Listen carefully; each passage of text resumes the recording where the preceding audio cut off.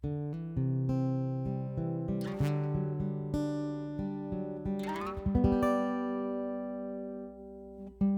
everyone, I'm John Steele, and this is After 4, a podcast for InterVarsity alumni. Life after college is hard, and even a great experience with your InterVarsity chapter doesn't shield you from the challenges of transition. As we hear stories from real alumni learning how to make it in their post-InterVarsity reality, my hope is that this podcast will offer some encouragement, a few laughs, and even some hope for the future. This is After 4, and these are your stories.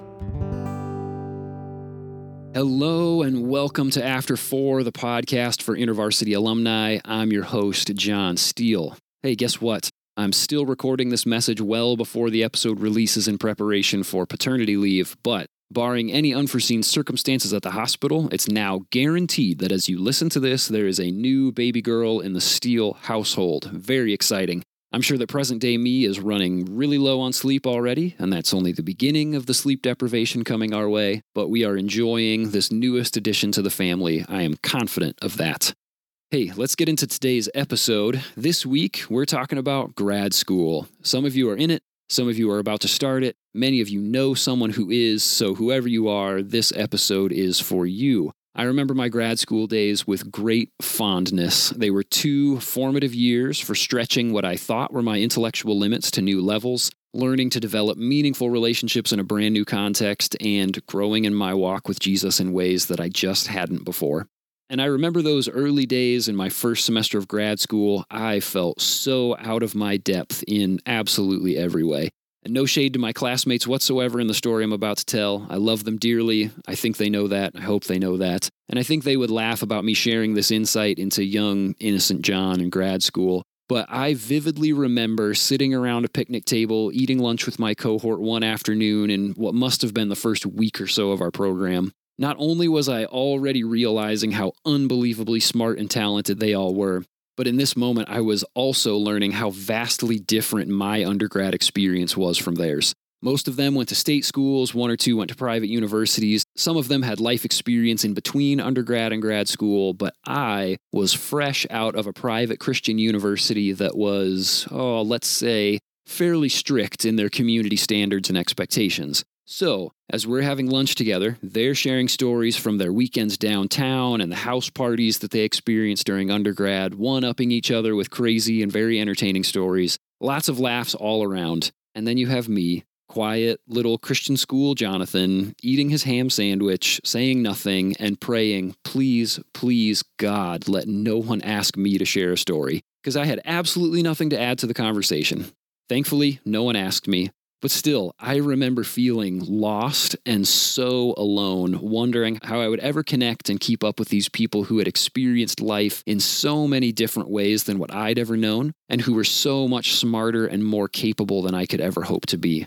It was extremely intimidating.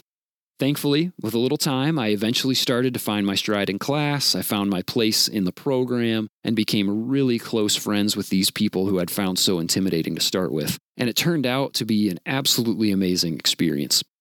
Well, today and next week, we're talking about some of these same ideas with a return guest. You might remember Choma, an InterVarsity alumna from SUNY Geneseo and a recent grad of the St. Louis University School of Law. She's going to join us again, and Choma and I are going to chat about some of the tips and tricks that we learned during grad school that helped us have a positive, successful experience. And my hope for our conversation today and over the next couple of weeks is that we can help you or the friends you know who are going to grad school find your place as well, and hopefully a little faster than what the rest of us did. So, here's part 1 of my conversation with Choma. I hope you find it helpful. This one's for you, alumni. Choma, welcome back. Thank you. Hi, John. It's good to see you again. If people haven't listened already before, Choma and I have had a conversation once already, and we literally recorded it right before this one, even though you will be hearing them probably a few months apart. But this is the magic of what goes on in the editing room.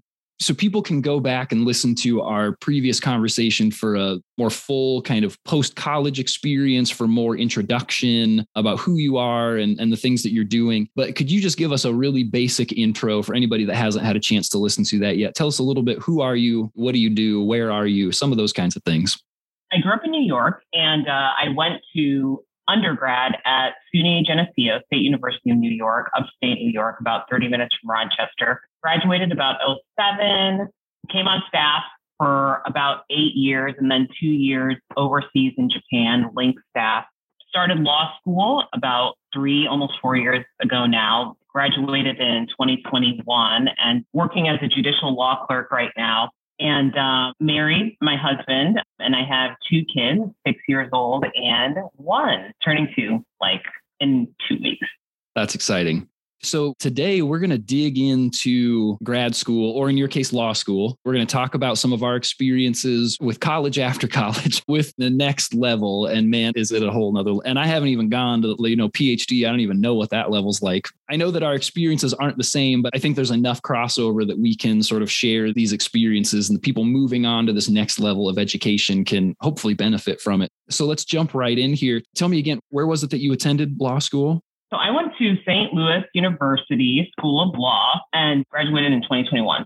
Nice. And that was a 3-year program, you said? Yes. That's a standard length of time for law school, right? It is. Law schools are doing a really good job right now, though, of being a little bit more inclusive to like families or people that work full time and want to do law school part time. So they're like 4-year programs now. And yeah, you can be part time. So I decided to go full time, and, thankfully we could do that. Interesting. I didn't think of this when I was prepping, but I thought of it just now. This is the totally dumb question, but I'm going to ask it anyways. Have you ever watched the show Better Call Saul? No, I haven't. Should I?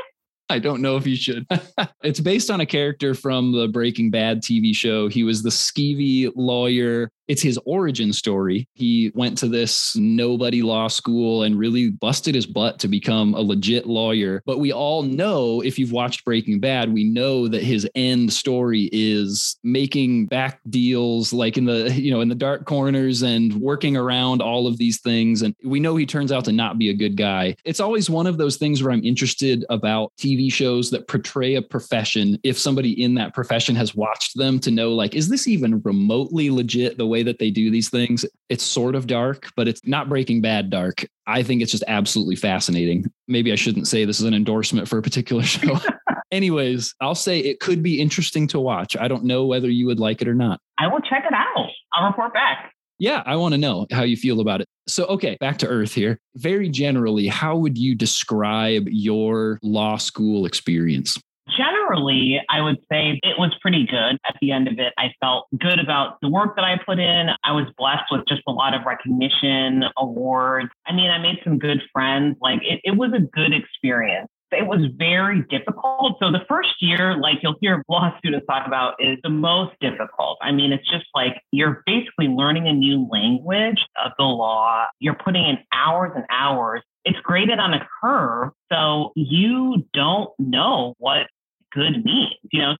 Basically, whoever studies the most and whoever puts in the most work and memorizes the most, that's the standard of an A. And the professors are not allowed to give out more than a few A's based on the size of the class, right? So people are competing for the 4 or 5 A's in a 100-person class. So like the majority of people will get like B's, B minuses. As statistics would recommend we do. Like, you're actually operating on a normal curve. Exactly. That's interesting. Experiencing the level of rigor that programs like these offer can be such a shock to the system. And I think on some level, we probably all naturally flounder a bit when we first step into grad school, law school, med school, whatever it might be, as we try to find our footing. But as we go along, we find things that sort of help us adjust and hopefully to thrive. And so I would like to talk about thriving academically. What does it look like to do well academically in your program, to thrive socially in your program? And then also, what does it look like to thrive spiritually in this place where you have so much going on around you? So those are the 3 places that I'm hoping that we can hit on. Let's start with academics. What did it look like to find things that helped you thrive academically?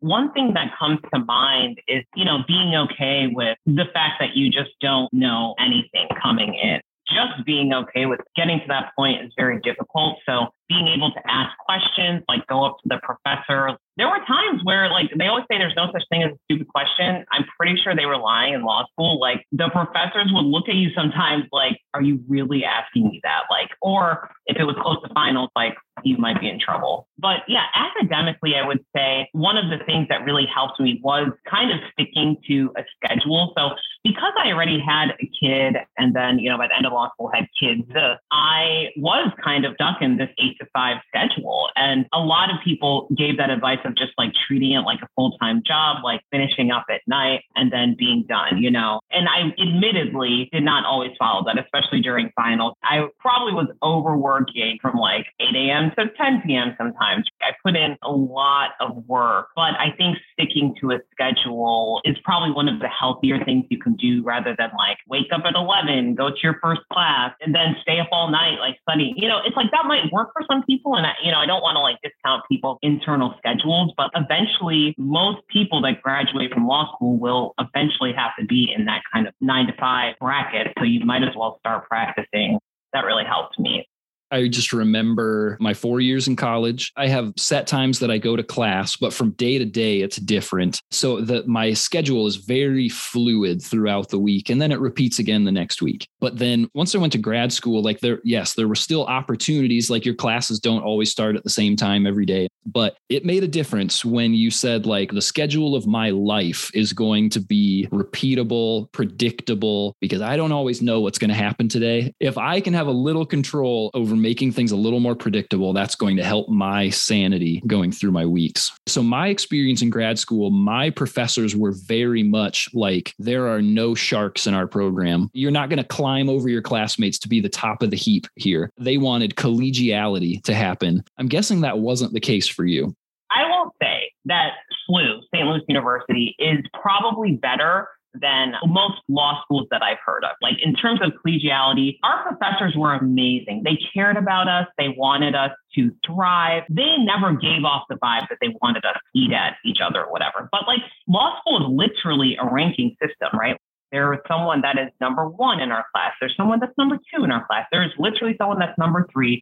And then there's someone at the bottom that's like number, 180 or whatever, right? So, it's like there is a literal ranking system that goes on your resume. As you get farther from graduation, some people take it off, some people leave it on.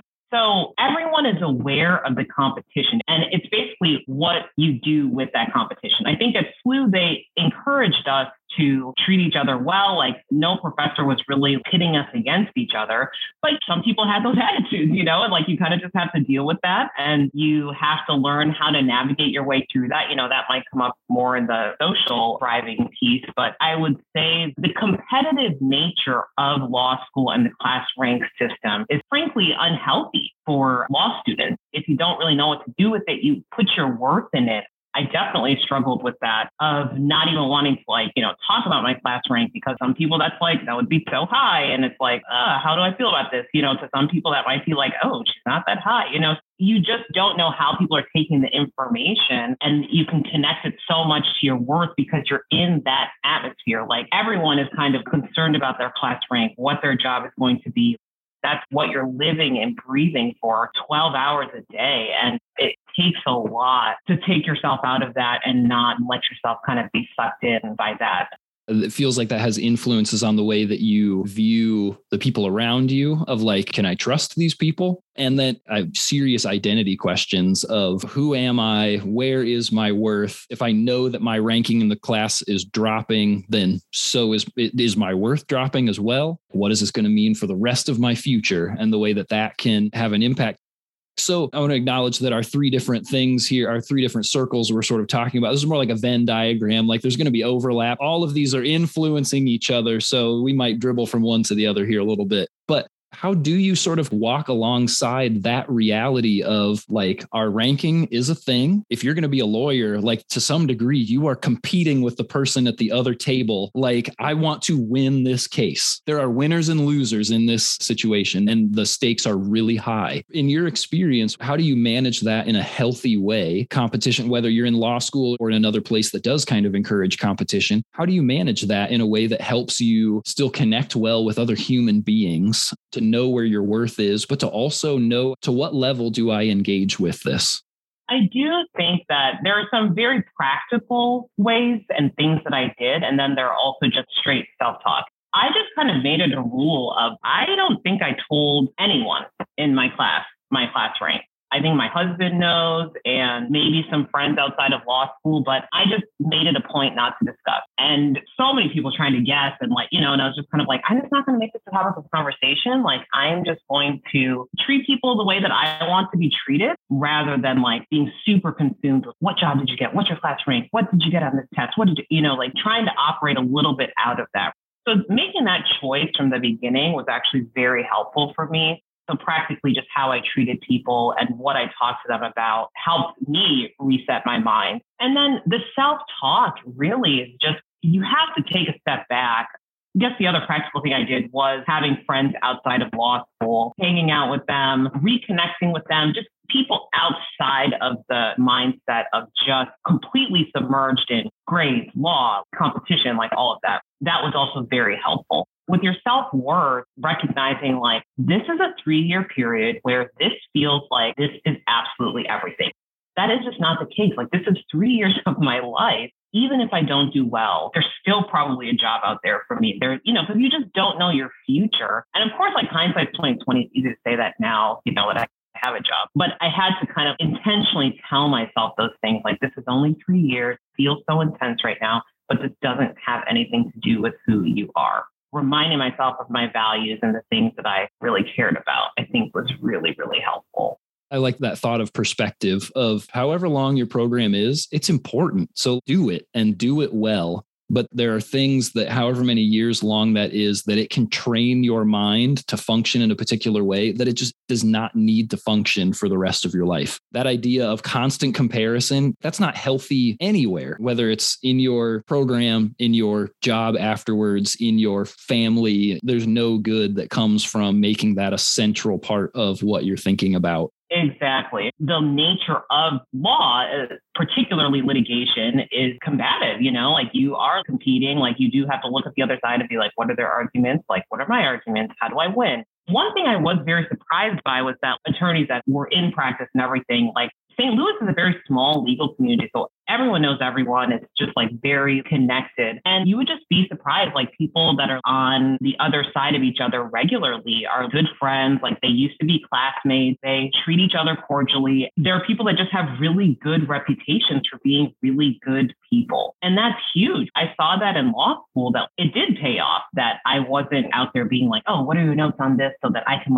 check your notes to make sure that I have all, it's you can do it with people you trust. I think it's great to share notes and study with people, not in a way of I want to see what you have to make sure that I'm good, but I'm not going to share my stuff with you, right? Which is super sad, but it happens. Knowing what that competition looks like, I think is really important. Treating people well, but keeping the competition between these are our clients and we are fighting for them zealously, but we can still have a relationship and treat each other cordially. Yeah. Whatever frame of reference you go into that room with, whatever your mindset is, you have to be able to step in there and then to be able to walk out the other side and say, we're going to meet each other again. So, recognizing whatever program you're going into, that many of these people will be your colleagues down the road, whether it's locally or abroad, you're going to run into them at conferences and you are setting the precedent right now for what your relationship with them will look like. You might want to collaborate with them on something down the road. Wouldn't it be great to establish a good relationship now with them?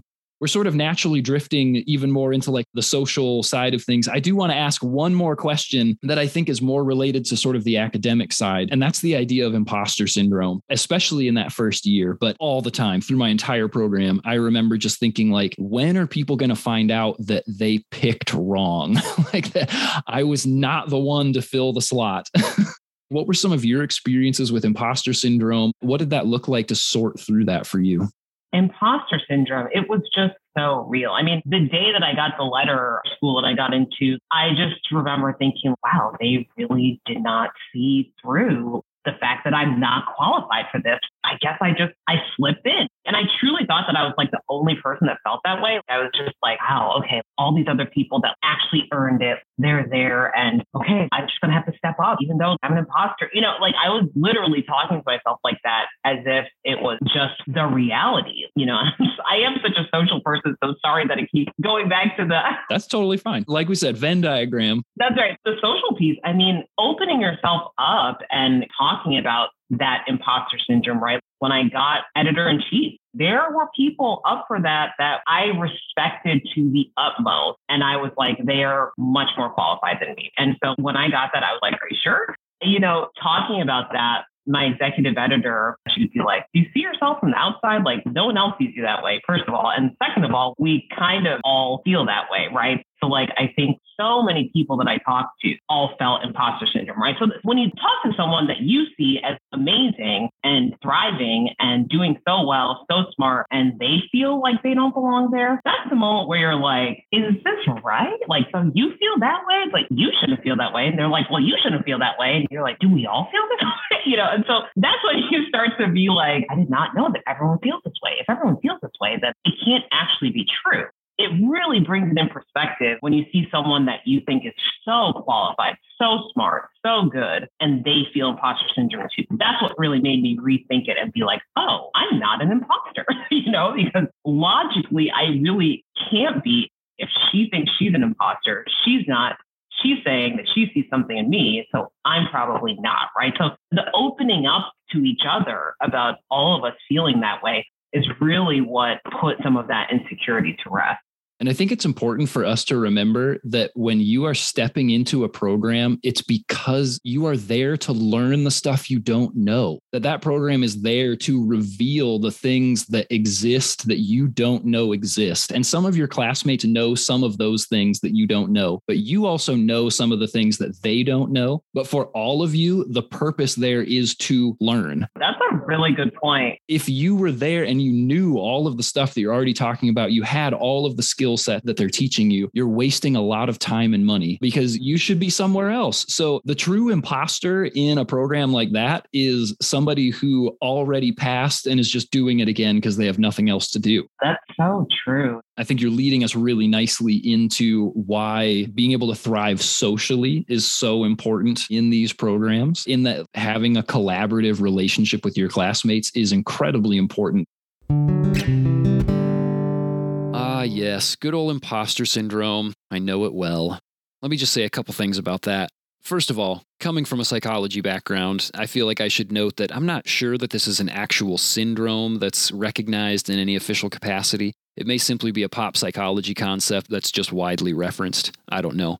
Either way, there seems to be some sort of shared experience around this that many of us recognize at one time or another in our lives. If you haven't yet, just wait. You will. And if you don't, you're either greatly gifted in confidence, congratulations, or you might have a diagnosable personality disorder. I'd have that looked at. I'm joking, of course, mostly. Another thing I'll say is that even if you successfully remove this anxiety from your life in grad school, you will most definitely experience it again in one context or another later in life. You'll feel it in a new job or when you join a new team or committee. You'll feel it as a spouse, as a parent, really as anyone in a new context with responsibilities or expectations that have been placed on you that really matter. And I say that not to belittle the experience you may have in grad school or to add anxiety to other stages of life, but rather to help acknowledge the reality that we often just feel out of our depth at one time or another in our lives. It's normal. What matters is to remember that God put you in those places on purpose and He walks through them with you. So take comfort in that. And as Choma and I already said, you're in this new context to learn. That means there must be a lot that you don't know yet, and that's okay. It's normal. The people who invited you to be there know that, and they're prepared to walk through it with you. Do they expect you to perform well when it's time to demonstrate your knowledge? Of course. But lean into the reality that they understand that you don't know everything yet. So whether it's in grad school, at work, or at home, do the work of learning, but also give yourself the grace of recognizing that you don't have to have it all figured out yet, and that's okay. Thanks, Choma, for joining us today. It's always a pleasure chatting with you. I'm excited for our follow-up conversation. And for the rest of you, come on back next week for part 2 of my grad school chat with Choma. We're going to talk about navigating your new social context and developing relationships, and we're also going to look at some helpful tools for continuing to develop spiritually. But hey, maybe some of you who are listening also have some advice from your experience that you'd give a recent alum stepping into their first year of grad school in the fall. If that's you, send me a message on SpeakPipe and tell me all about it. I'd love to hear from you. You might even get to hear yourself on the podcast. You can find a link in the show notes, or you can visit our page at speakpipe.com/after4pod.